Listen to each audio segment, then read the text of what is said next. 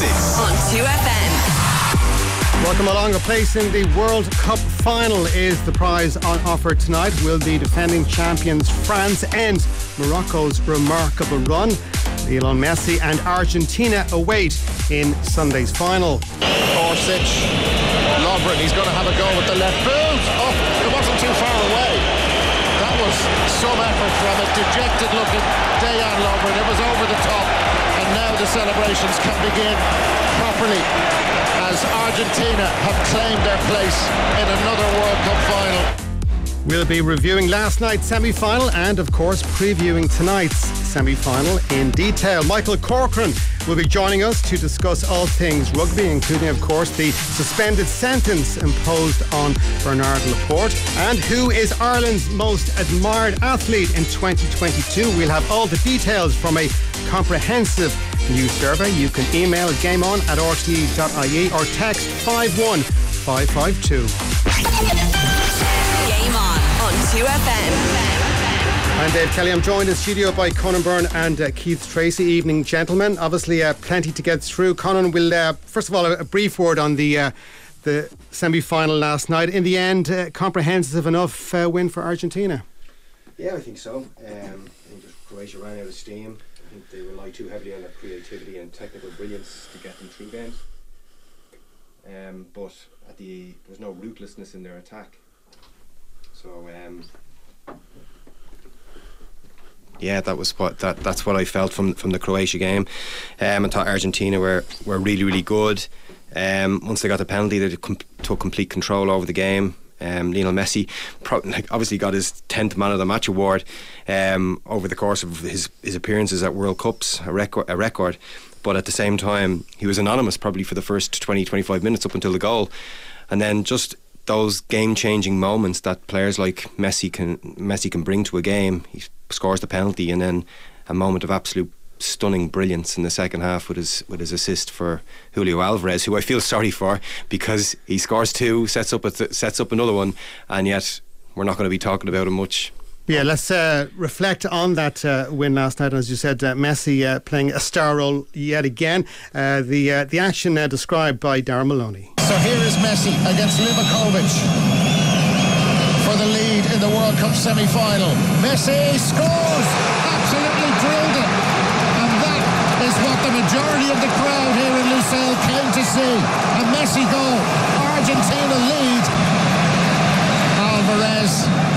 Molina gets ahead of him. Alvarez still going. Alvarez! Oh, what a stunning goal! Now Messi gets away from Guardiola. Guardiola came back at him strongly. Oh, that's absolutely outrageous. He's got around the back. Messi. Brilliant! Oh, what a fantastic goal! That's the goal that sends them to the final. Absolutely ridiculous. He's going to get his chance to play in the final again.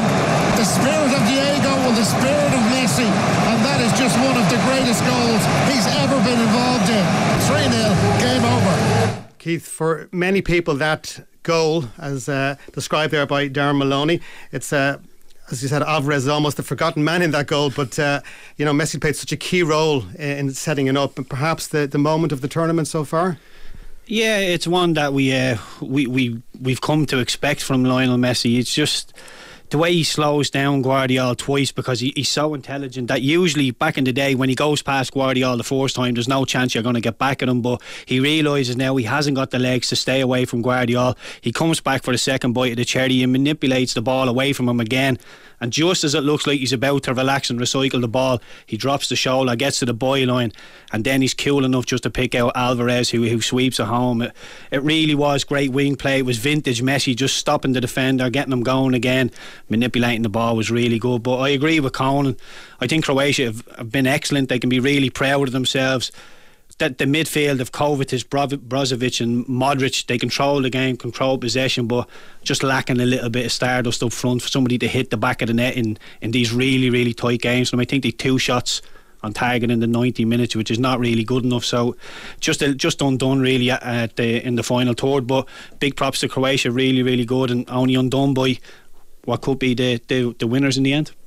Conan, the lads mentioned it on the panel last night after the game. I know Virgil van Dijk alluded to it as well. The amount of time during the game that Lionel Messi seems to spend walking around and at a fairly leisurely pace. But, when he is needed, he delivers. And as the lad said last night, if you're going to excuse any player doing that, it's Messi.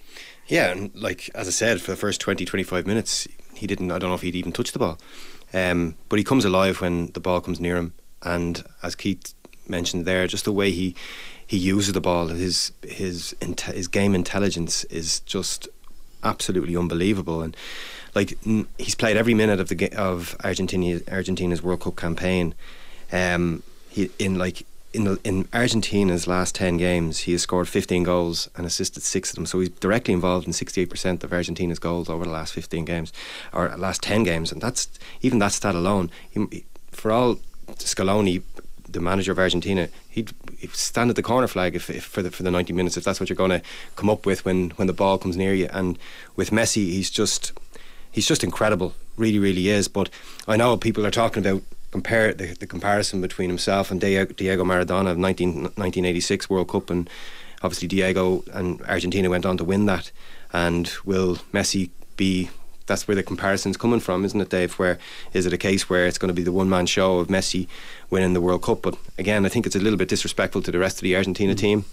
Yeah, I mean, very much so. And the Argentina team in '86, it's quite disrespectful, I suppose, in a way, to suggest Absolutely. It was just a one-man team. But obviously, in '86, Maradona played such a pivotal role, and Messi is doing it in 2022. Absolutely, yeah. But you should be looking at the other players around that team. They obviously kept the clean sheet yesterday. I thought Otamendi has been excellent in the tournament alongside Christian Romero. Christian Romero got taken off 2-0 up against the Netherlands in the quarterfinals, and look what happened. Netherlands fought back, got back to 2-2, and probably if they were a bit more direct and confident, they could have went on and won the game in extra time.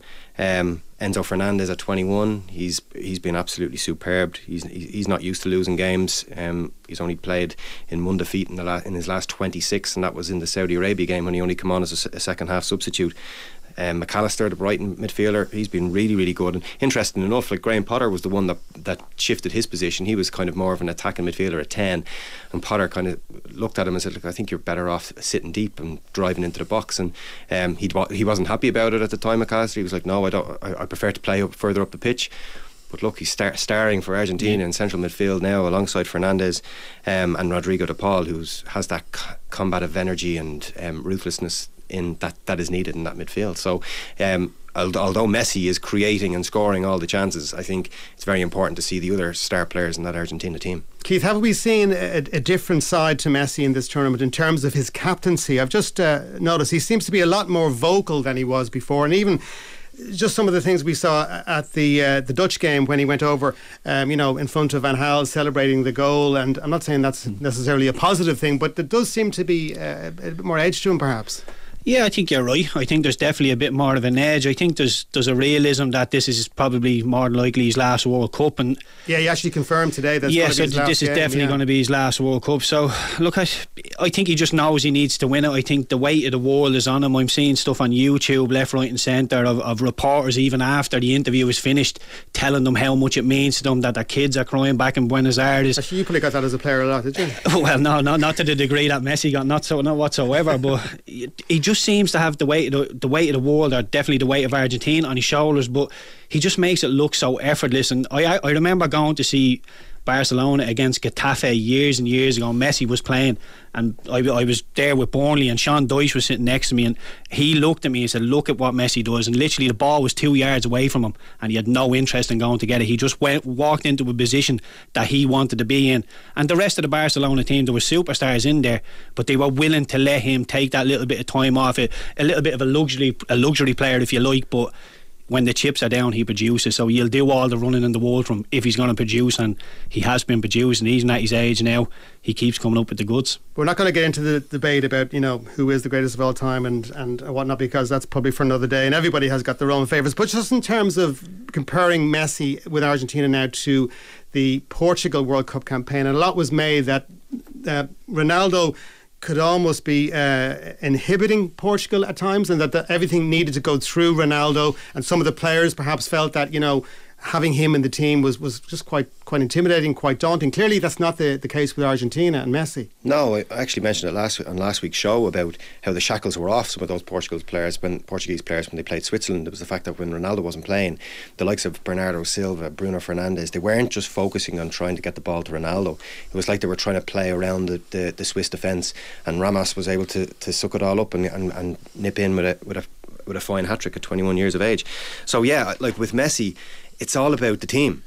With Ronaldo, it's all about Ronaldo, and I think that's the difference between a success. And you could say, yeah, Portugal won the Euros under when Ronaldo was there. I think that's probably the individual thinking as well with Ronaldo and Messi, whereas Messi will look at the side and think like, what's best for the team. And the Argentina, you see them being interviewed, they're saying, we want to prove that Messi's the best. They're all behind him, whereas Ronaldo seems to be with Portugal saying, give me the ball, I'll make things happen. But he seems to have come to the end, whereas Messi, he's still being propped up by his team and saying, we still think you're the best. Whereas I think there's very, very contrasting fortunes there for the two of them. But Messi, yes, still on a different level now. Yeah, you saw when the lads met up for the Portugal players met up for the World Cup, the interactions between Ronaldo and some of those players wasn't great on the eve of a World Cup tournament, whereas Messi and his players... That was on the back of the interview, of course, he gave regarding his future at Manchester United. And Fernandes, of course, it seems quite cold, didn't it? Now, he subsequently said that that wasn't the case and it was something else. But you're right, the body language did not look good. Yeah, of course. And you want,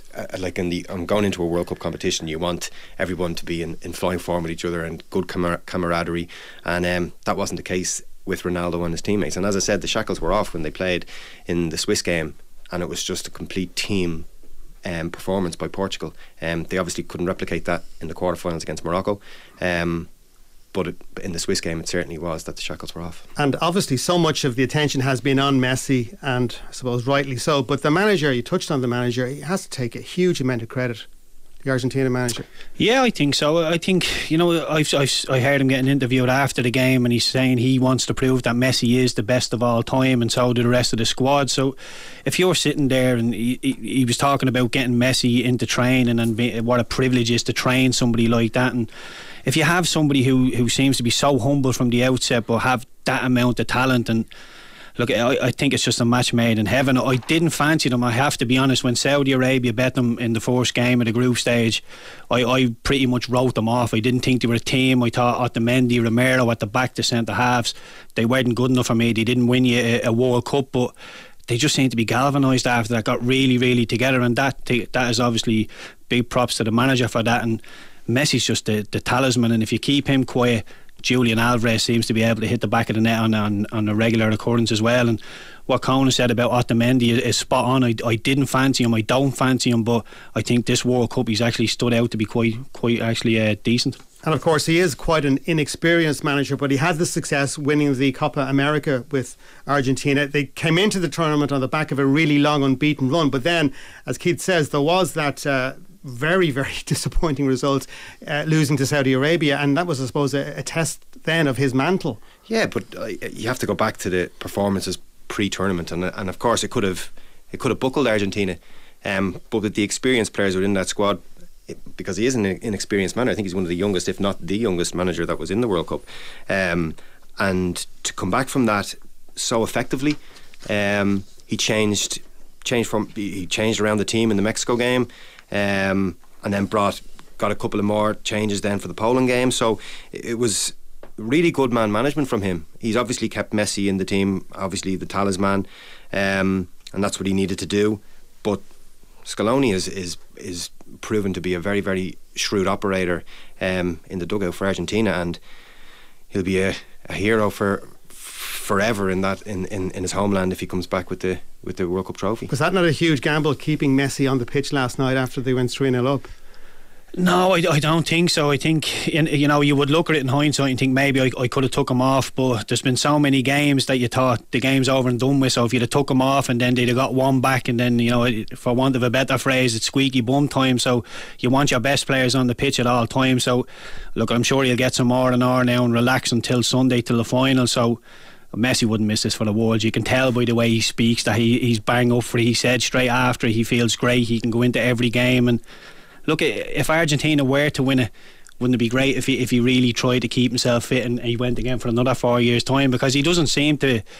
You know, I know he conserves his energy, but he's done that his whole career, really. He's an offensive player, he's a luxury player, but the longer we can keep him out there, the better, because he's just such a joy to watch. Yes, Daniel Passarella in 1978, Diego Maradona in 1986, the two previous Argentinian captains to have lifted the World Cup. And as we say, Diego Maradona in 86 was so synonymous with that tournament, but now Lionel Messi has the chance to emulate him on Sunday. Just finally on the semi-final, and we touched on him again, Conan, Alvarez obviously saying second fiddle perhaps to Haaland at Manchester City. Still a very young player, but again has really enhanced his reputation at this tournament. Absolutely, such a young player coming over from River Plate. I think he scored 40 goals in 2 seasons there, and obviously Guardiola saw the potential that was in him, brought him to Manchester City. And obviously hasn't probably got the game time that he wanted, but probably understands why with the form of Erling Haaland. But Argentina, he's doing really, really well. He's got 18 caps, 7 goals, obviously 4 in this tournament, and his goals will give him so much confidence now going into this World Cup final. Like his first goal yesterday, there was a lot of luck involved in it, but the run that he made was really, really good. He was very direct. He could have just held the ball up and brought other people into play. Look for Messi, but he went himself, and look, you need that bit of good fortune. I was fortunate enough to score a few goals like that in my career, and it was a really good finish in the end. And then his second one was obviously all about Messi, but you have to be there in the 6-yard box to put them away, and he's there. And as Keith says, he could really do really well in this cup final. Yes, so Argentina into Sunday's World Cup final. They will find out their opponents tonight. France or Morocco. Will be discussing the second semi-final later in the programme. Game on 2FM. Now, Ireland's most admired athletes in 2022 are Katie Taylor, Rachel Blackmore, Johnny Sexton and Kelly Harrington. The series win over New Zealand has been voted the year's greatest Irish sporting achievement, and these findings follow a comprehensive 1,000-person national survey carried out by Teneo's sports advisory team. And significantly, this survey is not restricted to sports fans alone. It's more so the overall general public. Now joined by Stephen Bradshaw of Teneo to have a look at some of these findings. Good evening to you, Stephen. Good evening, how are you? Good. So let's start with the most admired athlete. Katie Taylor has sort of dominated this in recent years, and once again she comes out on top. She does, yeah. Listen, over the last 6 years, Katie has been top of the charts. I think what's interesting is that to stay top of the charts and drive that high performance is really cutting through with the general public, and she has been voted number one again for her performances this year against Amanda Serrano and Karen Carvajal when she won and retained her titles. I don't think there's any sign of Katie fading, especially if we look to 2023 and the talk of a fight in Croke Park. We may be seeing Katie top of the charts again this time next year, but fantastic consistency. And in terms of the greatest Irish sporting achievement of the year, I suppose again probably not really a surprise in terms of that rugby win, series win for Ireland in New Zealand. Yeah, a super win for Ireland in New Zealand. It was the first time ever an Irish team went down to New Zealand and not only won down there for the first time, but also won the series, which was magnificent. Again, Ireland's series victory is top of the charts there, but I think what is good to see is that because this is a nationally representative survey, the Irish team and their performance and the consistent performance, they're now ranked number one in the world. It's really, really cutting through to the general public. So, as we said, they're fantastic achievement for the Irish rugby team, but they weren't top of the pile when it came to the Team of the Year survey. No, and top of the pile this year for the first time are the Republic of Ireland's women's football team for their success in qualifying for the World Cup. I really think this is showcasing that last year when women dominated the research, it goes to show that they're continuing to do so, and their performances in sports themselves are topping the charts across the board. They ran away with 26% of the overall survey. followed closely by the Irish men's rugby team. But it is brilliant to see that not only have they topped the charts, but it's also obviously the sport that the tournament that people are looking forward to next year as well. It came in fifth in the overall sporting tournament and sporting event that people are looking forward to for 2023. So I can see the nation getting behind the team greatly, and I think the work that Vera Pauw has done there has showcased a great respect that's come through, and the general public appreciate that. And what did the survey tell us regarding Ireland's favourite sports? This is quite interesting. When it comes to favourite sports, there's no surprise here that the big three, soccer, rugby and Gaelic games, would dominate and be the three sports that do dominate. They've changed role over the last number of years. We've been conducting the survey for over 13 years now. And last year, Gaelic Games and soccer tied for number one spot. But this year, Gaelic Games has led the way, followed by soccer at 17% and rugby at 13%. But what's interesting here, though, is that when we actually deep dive into the survey and we look at the sports that we like, it becomes quite apparent that how deep and wide the appetite of the general public is for other sports. For example, yes, the top three sports are on the list, but outside of that, we have tennis coming in at 21%, golf at 19%, horse racing at 16%, with cycling, and then followed by boxing and motorsport. And this is where we can see that the appetite for sport and a varied number of sports is quite apparent within the Irish public. And just to expand a little bit on what I mentioned earlier, in terms of this survey, it's not just sports fans. This is a general snapshot of the Irish general public. That's correct, yeah. So we survey each year 1,000 people to get a full national representation. And it's a survey that imposes quotas as well across gender, region, our age, our socio backgrounds and our class. And then it's carried out. We carried it out this year in November, but it examines the Irish public's attitudes towards sport and their sporting heroes. What's great to see is the sports that are cutting through. So it's not just it's not sports fans that we target. We target a general public audience, and therefore we see the real cut through of these sports and these teams. Do you think the results would be significantly different if it was targeted at just sports fans? Listen, I don't know if they'll be significantly different. I do think when we look at a national representation, we look at the national teams and those who are driving high performance, and obviously those athletes that are driving high performance are the ones that would cut through. So I don't think that there would be a massive change, but I do think that we may, when it comes to the sports that don't make the top 10, there may be an adjustment in some of those figures, but I would still see the top three sports coming through and shining strongly. And this is probably a difficult question to answer, but when it comes to the most admired athletes, how much do you think it's about the actual achievement and how much is it about the likability of the individual? Listen, it goes without saying that they come hand in hand. I would think with Katie at top of the list at 21%, it's quite apparent that not only her high performance across the years has remained so consistent. I think when you are consistently winning and showcasing high performance, that cuts through to the general public. But we look at Rachel Blackmore, who's come in second at 7%, and then Kelly Harrington at 6%. Now sharing that 6% with Johnny Sexton, but having three female athletes at the top of the charts is quite interesting. We look then, when we go down the charts, we see that Shane Lowry is still there at 5%, Paul O'Donovan, Rory McIlroy, and then Ellen Keane. So there's quite a diverse group of characters and athletes filling those top spots. And when we're talking about the favourite sports, just to go back to that for a moment, Gaelic Games is bundled together in terms of football and hurling, not regarded as separate sports when it comes to this survey.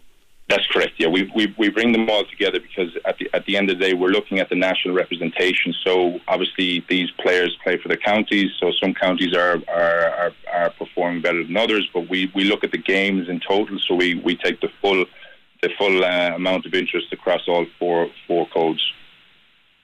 In terms of the year ahead, 2023, obviously 2022 drawing to a close. What are the events people are most looking forward to next year? Yeah, this is great. So we look at the year ahead. 2023 Rugby World Cup sits at the top at 18% of all adults saying that this is the sporting event that they're most looking forward to. The GAA All-Ireland Senior Football Championship comes in with 12% of the vote, and that's followed by the Six Nations Championship and the GAA All-Ireland Senior Hurling Championship tied in third with 11%. And to finish off, then we have the FIFA Women's World Cup taking place in Australia. That rounds off our top five, and that's brought in at 10%.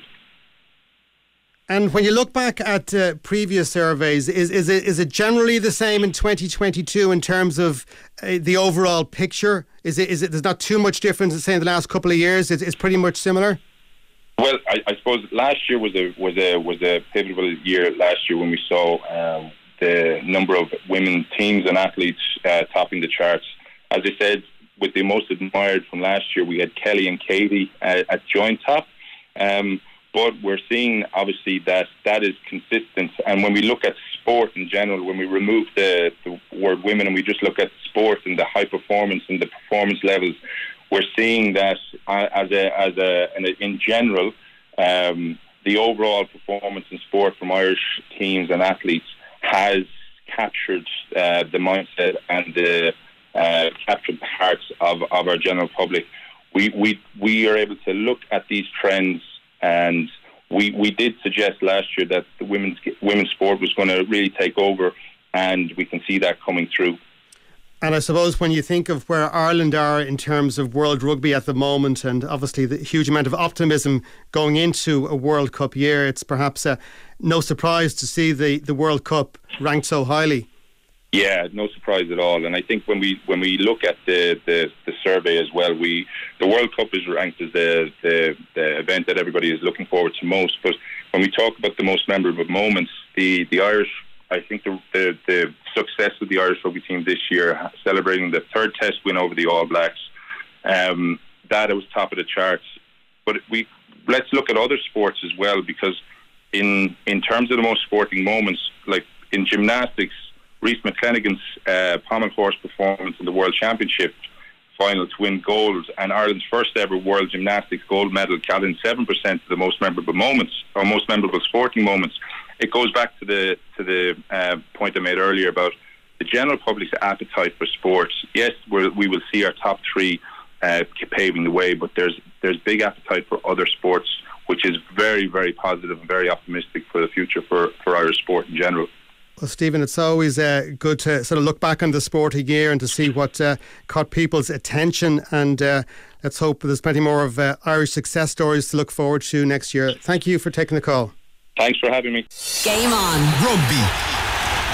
World Rugby convened an emergency meeting last night after Vice Chairman Bernard Laporte suspended himself as Vice Chairman. A French court handed Laporte a 2-year suspended prison sentence and a fine of €75,000 after he was found guilty of corruption charges. One charge relates to a jersey sponsorship contract worth €1.5 million. I'm joined by RTE rugby commentator Michael Corcoran. Michael, were you surprised when this news broke?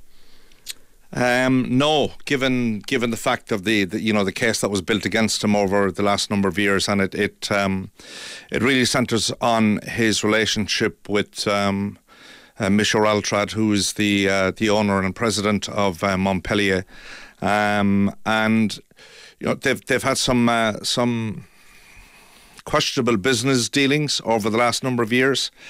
And some of them have come to light now. I should say that the situation here is in relation to internal French rugby as distinct from international French rugby. Now it's kind of the waters are muddied by the fact that he's the vice president of World Rugby as well. So that's one of the or vice chairman rather of World Rugby as well. Nothing so that's, to do with France being awarded the World Cup. No, it isn't. But like, he's been investigated for his relationship with Altrad internally within France, to do with sponsorship and to do with signing up to take part in events that were sponsored by Altrad's construction company. He didn't appear at the events, but he still got paid for it. So it's like they take the whole financial thing and financial irregularity very, very seriously in French rugby. I mean, you can't start a season without having effectively a tax clearance cert, from the authorities to say that you've paid all the money that you're expected to pay last year in terms of tax and everything to do with all of your employees. And if you don't have that, I mean, clubs have been relegated on 2 divisions because their affairs weren't in order. So their financial watchdog is absolutely huge. So it doesn't come as a surprise that it's been investigated, and it doesn't come as a surprise that he's been found guilty. But he's guilty by association now, because, as I said, he's the vice chairman rather than vice president of World Rugby, and this comes, effectively 9 or 10 months away from the Rugby World Cup, and he was the person who was pretty central to France's bid to win the right to host Rugby World Cup. So obviously question marks are going to be asked. I would say the whole thing has been investigated by the Integrity Squad of World Rugby anyway, so let's see what's going to happen out of that. Obviously the problems football has had with FIFA in terms of governance have been well documented, and as you say, heading into a World Cup year, it's a pretty bad look for the game of rugby. It's not a good look at all, really. That's the reality about it.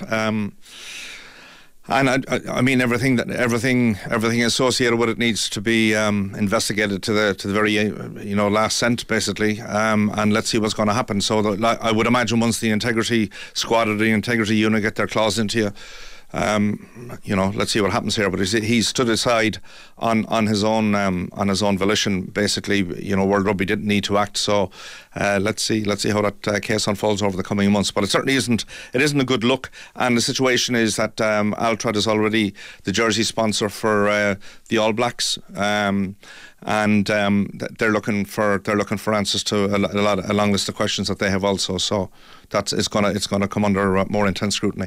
Much closer to home, some significant news today coming out of Munster in terms of contracts. Yeah, 3 players with extended contracts, including Jack Crowley, which is very welcome news. I would always say the benchmark for whether a player is good or has a future or is bad, I will always hold the judgment of Ron O'Gara in high esteem. And a couple of years ago, when Jack Crowley was in the Munster Academy, before he was offered a senior contract, Ron O'Gara wanted to bring him to La Rochelle and be integrated into their senior squad there, basically. So I had seen him play at under 20 level. He's from Inishannon. He's a really, really good player. And the situation is that they've extended his contract now for a further 2 years, along with Andrew Conway as one of the other players. He's currently out injured and has been out for a while. So they've got contract extensions. The one that disappoints me, I have to say, to be fair, is this whole situation regarding John Ryan, who was let go and went off to Wasps, got a big offer from them, but obviously Wasps have gone into administration, they're gone, and he's come back to Munster on a 3-month contract which runs until I think it's the middle of January. So the situation is that my understanding is that Munster wanted to extend that until the end of the season. Whether there was a serious effort on somebody's behalf in terms of trying to negotiate a serious offer, I'm not entirely sure, because John's head was turned by clubs in England and indeed clubs overseas, and he bought a house in Limerick a couple of years ago in the Castletroy area. His family will have another new addition sometime in February or March. So he's got to do what's best for him, really, to be fair about it. And he's got a very serious offer from the Chiefs to go and play Super Rugby. And it's just a fantastic lifestyle choice for him. Not sure he wanted to end up uproot his family and go to the other part of the world, to go to Hamilton, New Zealand. It's a lovely place. It's a rural setting. If he doesn't mind me saying so, he's a rural fella himself, so I think he'll settle in there quite well, really, and it's a fantastic opportunity for him, but I think it's an opportunity missed from a Munster point of view. What did you make of Warren Gatland's comments regarding Andy Farrell being the Lions coach in 2025, is it? Yeah, well, you see, the thing is that Gatty has done it for a long period of time, and he's always a great fellow for throwing a pebble into the water to see where the ripples kind of go. So that's the one thing about the Red, you can never see tongue in cheek, really, and I'd like to see. He must be a leading contender. He is leading contender, but the Lions tour is 2 and a bit years away. You know, I mean, they're not going to be appointing Lions coach for another year and a half. And a huge amount can happen between now and then. And the thing is like that. You know, when Gatty came back to rescue Wales, which is the way it's been portrayed, he'll be licking his lips at the thought of Ireland coming to the Principality Stadium in Cardiff for the opening game of the Six Nations Championship. He's already been talking up the fact that Ireland are number one ranked team in the world. And then he was talking up the fact that the coach of the number 1 ranked team in the world, Andy Farrell, is the only person in the frame for the British and Irish Lions thing. So the whole kind of Gatty is brilliant at mind games, you know, and it doesn't come as a surprise. So if he's trying to wind people up at this stage, I mean the Lions are miles away from making any judgment call at all on who their next coach should be. I personally don't think it should be Warren Gatland, I have to say, because he's done it on quite a number of occasions now, and I just think they need a fresh voice. Yes, I do believe that fresh voice is at the moment is Andy Farrell, but we're miles away from. Do you think Andy Farrell himself will take any notice of what Gatland has not said? At all. It's water off a duck's back. I mean, this fella's from the north of England. You know, he doesn't suffer fools gladly, to be fair about it, and will just concentrate on his job. And his job is for Ireland to beat Wales in the opening game of the Six Nations. The knock-on effect is to try and win the Six Nations, and then to see how Ireland get on at the Rugby World Cup. So, like I said, a lot to happen between now and then. It's like you always hear, Premier League managers when they're linked with another job saying, well, they obviously are doing something right if they are being linked with top-profile jobs, which clearly Andy Farrell is. Just in terms of heading into the winter schedule of games now, and a very busy time for yourself, and on Friday night you're at Leinster, is it? I'm in the fridge, as I call it. As I said to somebody earlier, and they said, where's that? I said, I believe it's going to be the RDS, because it's supposed to be minus 11 tonight, so you have to keep watching these things. I'm at Leinster Gloucester, and it's at 8 o'clock, which is an even later kick-off. So the thermals will be out, but yeah, I mean, Leinster are flying. They're flying at the moment. They had a fantastic win against La Rochelle in France last weekend. I think that to a degree are against Racing 92 rather. La Rochelle on the brain here. Against Racing in Le Havre last weekend. Fantastic win for them there. I think they caught Racing on the hop, to be fair about it, because the game was moved out of Paris, and it was like an away game for the Parisian team as well too. But Leinster are flying. Gloucester were under a bit of pressure in their game against Bordeaux, went behind very early on and came back with a late try very, very late in the game to win it. But they're coming up against a team who have been in the top 2, 3, 4, certainly the top 2 teams in Europe for a long period of time. So it's going to be a tough night for Gloucester, and you will expect that Leinster will continue what's been a fantastic start to the season for them. It could be one of 2 Heineken Champions Cup games this weekend. Could very well be, yeah. At the RDS. Ulster perhaps having to switch. Yeah, against La Rochelle. So I have La Rochelle on the brain here. The position is that the pitch is. The pitch is not in good nick at the moment up in Belfast, so they've got to cover. They're bringing in heaters. My concern would be that if the pitch is frozen, I don't know if it is or not, I haven't seen it, but if it freezes on top of freezing, well, that's bad news. But also trying to do something to prevent that happening. I would say they'll be desperate for the game to go ahead at Kingspan Stadium on Saturday. But if the forecast is to be believed for the next while, particularly up that part of the country, frost on top of frost or snow on top of frost is never good for pitch conditions, and they would prefer to play the game at home. They're under enough pressure as it is, having lost the last 2 games and losing last weekend quite comprehensively too. So I think they need the home comforts and to run out in front of their home fans, at a pretty boisterous Kingspan Stadium. Okay, well, wrap up well on Friday. We need you for all those commentaries over Christmas. Yeah, thanks, Dave. You're very good to see you're concerned. Okay, let's switch our attention back to the second of the World Cup semi-finals. Around about 14 minutes to go now until France and Morocco meet for the right to play Argentina on Sunday. Keith, I suppose Morocco clearly have been one of the success stories of this tournament, regardless of what happens tonight. But the conventional wisdom seems to be that the campaign is going to end tonight. Yeah, it's very hard to back against the French, isn't it? I've just looked at a stat there, and the French have failed to keep a clean sheet in the last 11 internationals. So if Morocco can get their noses in front, you know, I would back them, because the defensive record is excellent. They very, very rarely concede goals. They've only conceded one in the tournament so far, and that was an OG against Canada. So look, I'm not saying I think Morocco are going to win, but I think this is going to be a very, very close run thing. I don't think the French are as good as they are on paper. I think Rabiot missing in the middle today is a big miss for them. But I think it could come down to Mbappe against Hakimi. Mbappe, obviously, an absolute speed merchant. Hakimi, he's PSG club mate. So I think that'll be that's a key battle, and we've seen how well Kyle Walker for England did against Mbappe. If you can keep Mbappe quiet, you go a long way to keeping France quiet. But Griezmann has been excellent in this tournament for the French. Giroud loves popping up with a goal, and although he's probably not the nicest on the eye, he just gets it done. His stats speak for himself, and Dembele is a big speed merchant as well on the other wing. So there's danger all over the wing, but with Varane and Kanate, the two centre halves, I do think there's a little ricket in there, and I think if Morocco can put them under enough pressure, they will get some change out of them. So I'd love Morocco to get the first goal and just see where we go from there. I think it'll be hugely entertaining after that. Yeah, as we said, it has been one of the great World Cup stories. Let's take a listen back on how Morocco got to the semi-final stage.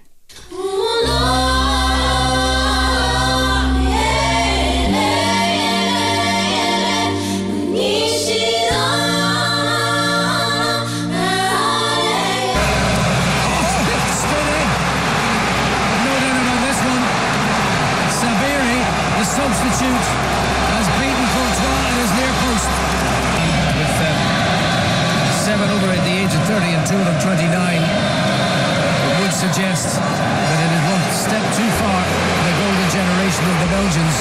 This is Ziyech. And a second goal. It's there, right, for sure. Dangerous ball, and it's in. That's a lovely goal from Morocco. 2-0. 22 and a half minutes. En-Nesyri with that goal. Busquets saved. Can't find a way past Bono. Oh, Bono will be singing tonight, I tell you that much, John. Bono will be singing tonight. Brilliant from the goalkeeper, absolutely brilliant from Bono. If this goes in, Morocco are through and Spain are out. Wow. The Moroccan fans cannot believe it. Hakimi, a brilliant player as well, John. What a moment for the manager, the players, the fans, everyone in Morocco at the moment. 24 years of age from PSG, in his 58th international, ex of Real Madrid, at loan at Dortmund and Inter Milan at one stage in his career. A chance to put Morocco into the World Cup quarterfinals. Cheeky. Casablanca, surely full of life. Lovely exchange of passes, well retained. A slight break there from Nahi. Ball is swept in. En-Nesyri is there! Oh, they've made the breakthrough! Morocco lead! Youssef En-Nesyri and Morocco 1-up on Portugal. The big upset from well beyond. Let's stand together and make Africa the land of hope.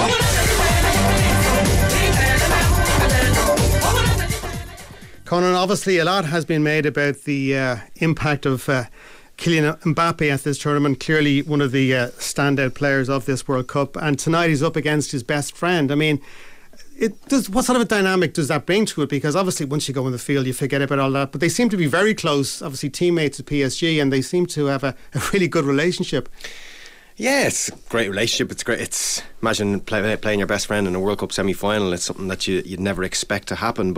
And even when Morocco got to the semi-final stage, I think Hakimi sent a tweet to Mbappe saying, "Looking forward to seeing you again." So yeah, it's a nice moment for the two of them. But once that 90 minutes starts, they're going to be the best of enemies, not the best of friends. Tonight as well, I think it's expected that, once again, France will have a lot of possession, but Morocco seem to be quite comfortable in giving the opposition possession, don't they? Yeah, I think that's the game plan with them. They'll drop, it's not quite a low block, but it's lowish. I think they might go a little bit deeper tonight just to negate the speed of Mbappe a bit. I'm really looking forward to seeing Hakimi against Mbappe. I know they're the best of friends, but Hakimi, for me, he doesn't have the pace of Mbappe. Nobody has the pace of an Mbappe, but he hasn't got the pace to even stay in a race with Mbappe. So how he positions his body, where he sends him to Hakimi, is going to be huge. He needs to send him into bodies, not down the channel. And look, I think Morocco have been excellent. I've really enjoyed watching them. They beat Spain, they beat Portugal. So I think everybody loves an underdog, and they are an excellent team, but there's some real stardust in there. I love Boufal on the wing. I love Ziyech. Amrabat, the centre midfielder, the holding centre midfielder, has been excellent this tournament for me. And Naziri's good for a goal if you can get some quality into the box. And look, at the defensive stats speak for themselves. The defence have been excellent, but like I say, they're not restricted to just a defensive team. Boufal and Ziyech will get them up the pitch really, really quickly, and they can hurt people on the counter attack. So they'll be happy to let France have the ball. They're prepared to suffer our possession. They'll do all the running in the world, and believe me, if they get the chance, they will spring up the pitch and try and land a few punches. We mentioned the Argentina manager earlier. Obviously the Morocco manager has done a phenomenal job at this tournament. Walid Regragui, French born. He also won the African Champions League with Wydad Casablanca this year. So in terms of CV, I mean, he is absolutely put himself right in the shop window, hasn't he, in terms of a move to the Premier League or France or whatever. I mean, whatever happens now. Absolutely, yeah. And like when he got the job from Halil Hadzic, who got Morocco to the World Cup, the critics weren't too pleased. They actually nicknamed him Avocado Head when he got the job. They weren't too impressed. He played all his career in France, obviously. But what interested me the most is that only a couple of months ago, he attended a seminar led by Mikel Arteta on Arsenal's FA Cup semi-final win over Manchester City. So it just goes to show that his attitude to learn is so strong, and there's no arrogance attending that seminar where other managers would be like, no, I don't need to listen to other managers of my pedigree. I'm very capable of doing it myself. He opened up and saying, yeah, I want to go and see how Arteta faced a Manchester City side, and it's look who he's come across in this competition. It's like colonial bingo he's playing at the moment with Morocco, with the fact that they're playing Spain, Portugal and now France, and we can't forget that the impact that will have on Moroccans. Okay, they've beaten Spain, they've beaten Portugal, and now they beat France, and France obviously had a sizable colonial presence in Africa, and they only received their independence in 1955 from France. So that impact that the fans will bring to that stadium today. And there's tensions even now between the two countries, with Emmanuel Macron turning down 50% of the Moroccan visas into France at the moment. So there's that tension. He's going to be in the stadium today. How are the Moroccans going to see that? So it's the tension that I feel that I'm really looking forward to between the two sides. Yeah, the atmosphere is going to be absolutely sensational, isn't it? And Keith, just I suppose in terms of team news, significant team news in terms of Saiss starting, because he was injured the last day in the win over Portugal. Yeah, I think the Moroccans look like, a couple of them look like they were on their last legs, but they look to be back to full strength, and Saiss is in there as well, and like I say, Amrabat is in there. I love the way he's been going about his business. He's patrolling the midfield, and he's very, very dogged in what he does, but when he gets the ball, there's a calmness to him. He picks his passes, and when just have a look today, when the French actually go and press the Moroccans, and if they're playing out from a free kick, very, very rarely Morocco will just go and boot it up the pitch. They actually cut through you really, really well. So I know we're saying they're the defensive team, but believe me, they have a little bit of stardust in here as well. I think they've been excellent. I think they're very heavily supported over there. So look, I don't think this will be an easy one. There's been certain games in this World Cup you think you can take your eyes off and you can get the result for granted, i.e. the Saudi Arabia and Argentina, and that threw up Japan, Germany as well. So I just have a sneaky feeling there could be another upset here again tonight.